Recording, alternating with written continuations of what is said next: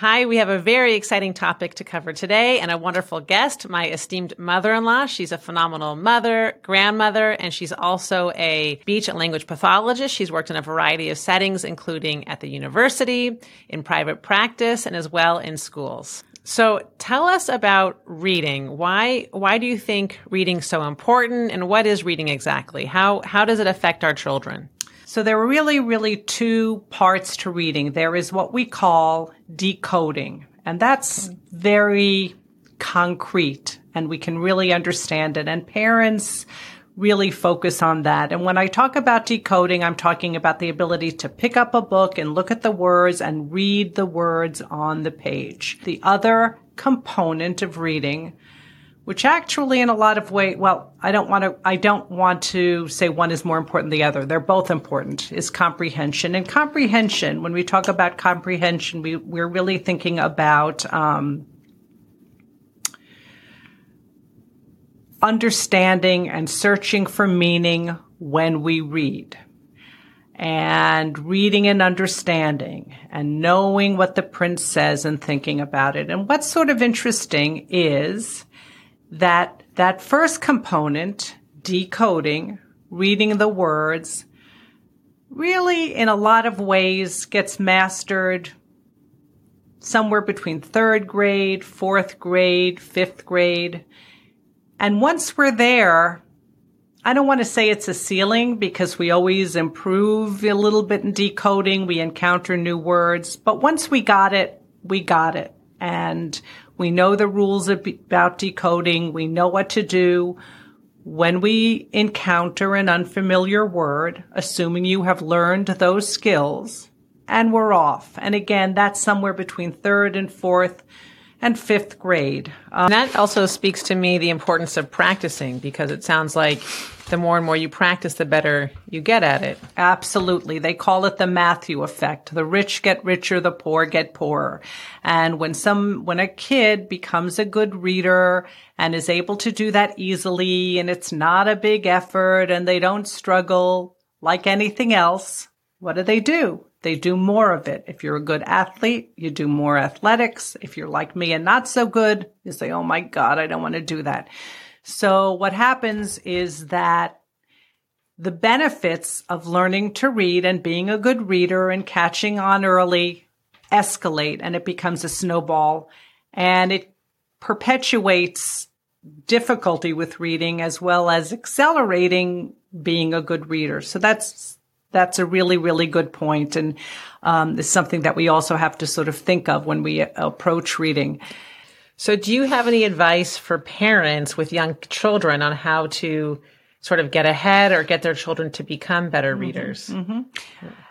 Yeah, the answer is, it's a hard question to answer. In terms of decoding in general, I'm talking reading the words, I generally would say, obviously nothing is black and white, all or nothing. I generally leave that to the schools, because somewhere in preschool, your 4-year-old and the preschool teacher is going to start to expose them to alphabet and letters and write your name, Henry, here. And every kid has their name on their locker. So Henry starts to recognize his name and those early reading skills. And then in kindergarten, first grade, second grade, third grade, even into fourth grade, that's the primary focus of education. Okay. That's what kids are really focusing on. The teachers are teaching reading, decoding. Okay. Now, one thing one piece of advice that you've given me over the years that I've really appreciated is that as parents, we should really like what we're reading to our children, that we should actually enjoy what we're reading, because then we're going to be more likely to read to our children. Mm-hmm. And when you gave me that advice, it gave me a lot of relief, because I always felt pressured to read, for example, Dr. Seuss books that I really don't like, the Hop on Pop. I find them boring and redundant. So when you gave me that advice, I really liked knowing, okay, I don't like that book particularly. I'm going to find a book that I actually like reading. And that's I think really encouraged me to read to my children more often. Mm-hmm. So anything that you want to add to that advice? No, I just would like to emphasize that advice. It has to be something that really excites you and you find interesting.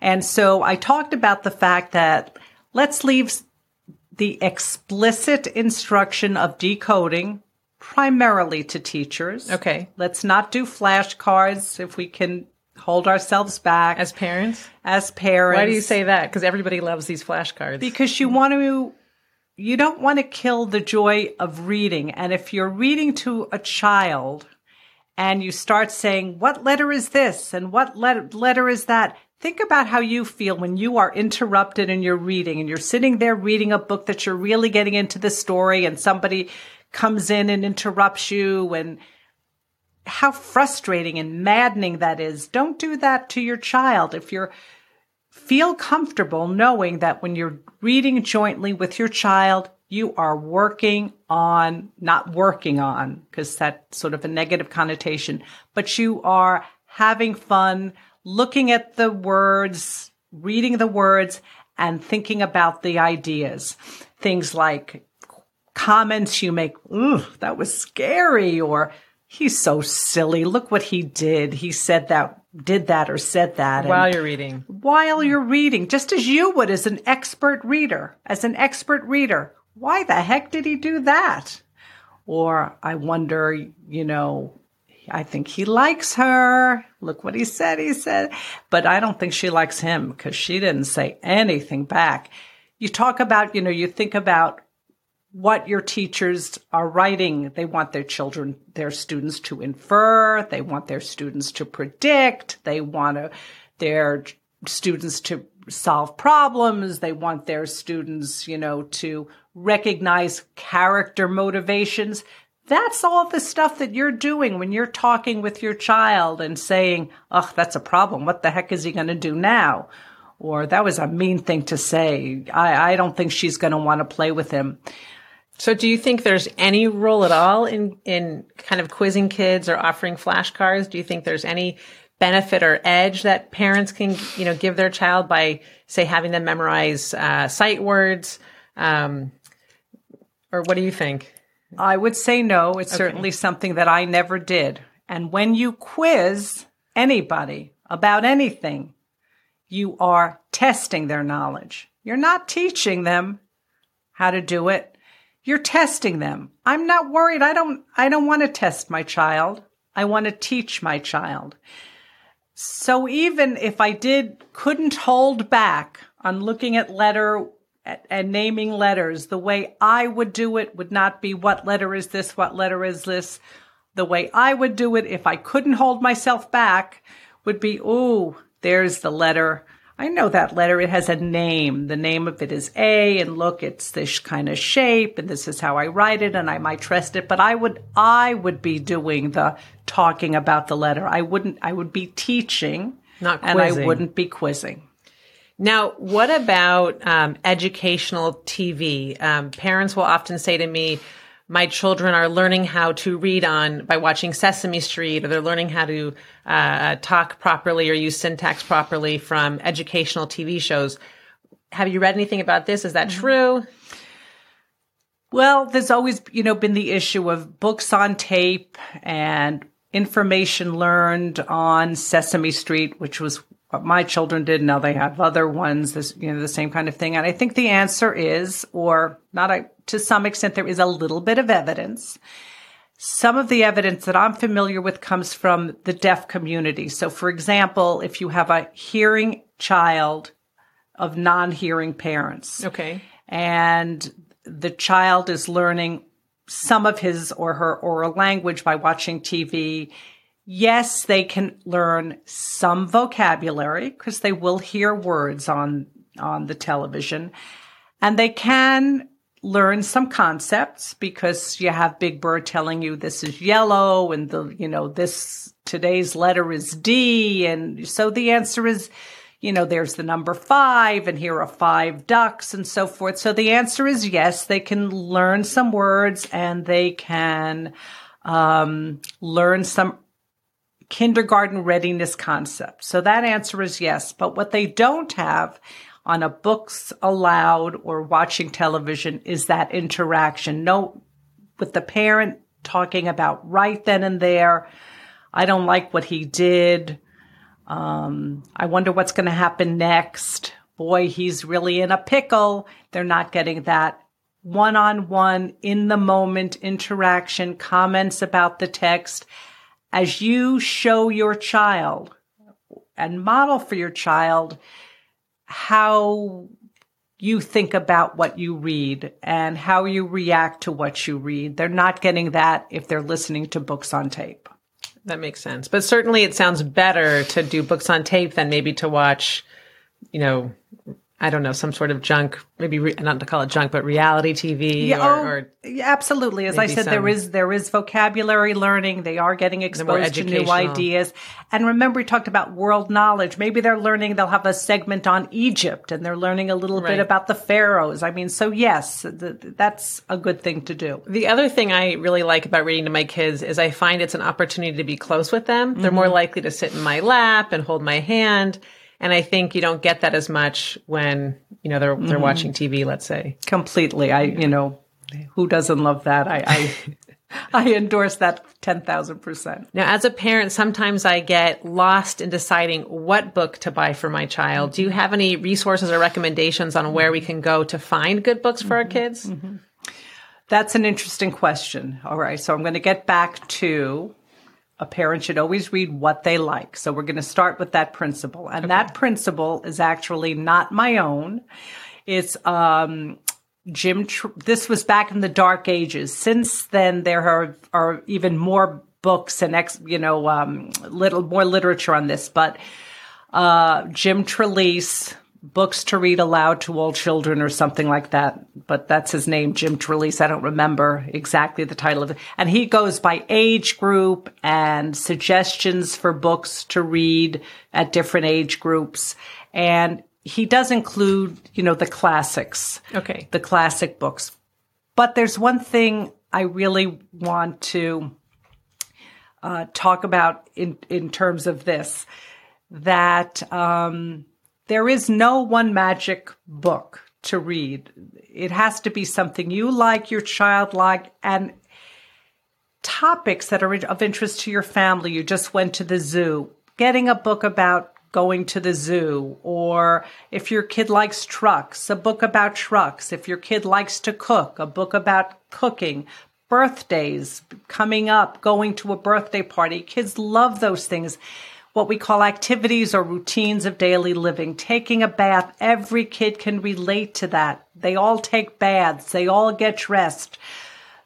Common emotions, not being included in a party or being afraid to start school. And there are tons and tons of books about that. Your librarian can often help. And have fun with it. I hate technology, but people who like technology, they love to take their computer, they futz and putz, they try this, they press that button. I never do that because it's so aversive to me, but I have fun looking at books. Go to the library in the children's section. Just pick out some books. That one's good, that one's not. I like that. I remember one time with my granddaughter, Emma, she always had, she liked to hold a little, yaya, one of those pieces of cloth, a blanket. And so one day I'm going through the library and there's a story about a little boy who likes to hold on to his blanket and everybody, criticized. I said, this is my book. Forget it. It was written for me. And it wasn't a special book. It wasn't a superstar book. It wasn't an anything book. It was relatable. For my individual personal life experience. And it was so things like that. So she could connect with it. Absolutely. And the child can connect to it. And so just like if you like computers, you like to push and start and do all kinds of try a new app, go to the library and just spend a little time pulling out books. Perusing. And you're going to find books you like and books you don't like. And now, what about kids that like comic books or picture books? Do you have any I was taught as a kid, eventually you want to move on from these picture books. You want just chapter books. Do you think it's okay for kids that like comic books? 150%. That not even, absolutely. Kids will still even go back to some of their old favorite books. Sometimes when I'm reading to a younger grandchild, my older grandchild, all of a sudden you find, him or her sitting in the background, because the content is still good. You'll be amazed if you look at those picture books for young children, the ideas that are expressed and the vocabulary in some cases that is used, and the syntax, the grammatical structures that are used. And along the same lines, even when I have people tell me this all the time, I talk about, we read a book aloud. I read a book, I was reading to my granddaughter and my grandson, whatever, Shiloh or whatever, a chapter book. And they'll say, you still read aloud to them? Don't they? Of course they read. They're great readers.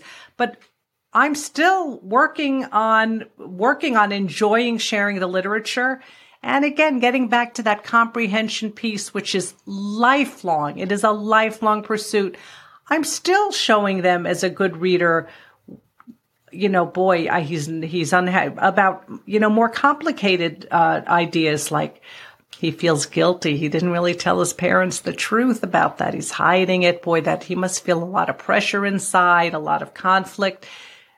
Those are things, ideas and emotions and experiences that kids are never too old to share with somebody else. No, this is good advice. I don't think that when I read to my kids that I add that much commentary, so I'll definitely try to incorporate more of that. Do you think that, so once you said to me, I think we should all be read to out loud. It doesn't matter, it's not just for little kids, even adults benefit from being read to out loud.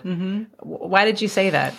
For the same reason, and it is a comforting thing, and you probably haven't read To Kill a Mockingbird for a million years, but one of the segments is about an elderly woman who's in bed, and one of the Scout and Jem comes every afternoon to read to this elderly woman who's has many issues and passes away, because we all like to be read to. I find sometimes even when I'm reading aloud to a child, an adult is nearby and listens to what we're reading. I actually had that one time. I was working with a student in the library at the high school I work in, and all of a sudden I looked up, the school psychologist is listening to it, the special ed director happened to be there, because it's fascinating, it's interesting, it's relaxing and enjoyable to be read aloud, like having your back scratched. This has been so great. Thank you so much for all of these tips and advice. It's been inspiring, educational. Do you have any last minute tips or advice to offer parents? Anything else? Nothing, jumps in mind, just to remember the decoding. Maybe we should leave that, more or less to the teachers and in school and formal settings, and feel comfortable that when you are reading aloud with your child, you are working on that second lifelong piece of comprehension, which is ongoing forever till the end. With the goal to get them to enjoy reading for a lifetime. Lifetime readers, and to understand what they read. Thank you so much. Thank you. It was so much fun. Thank you. Bye-bye.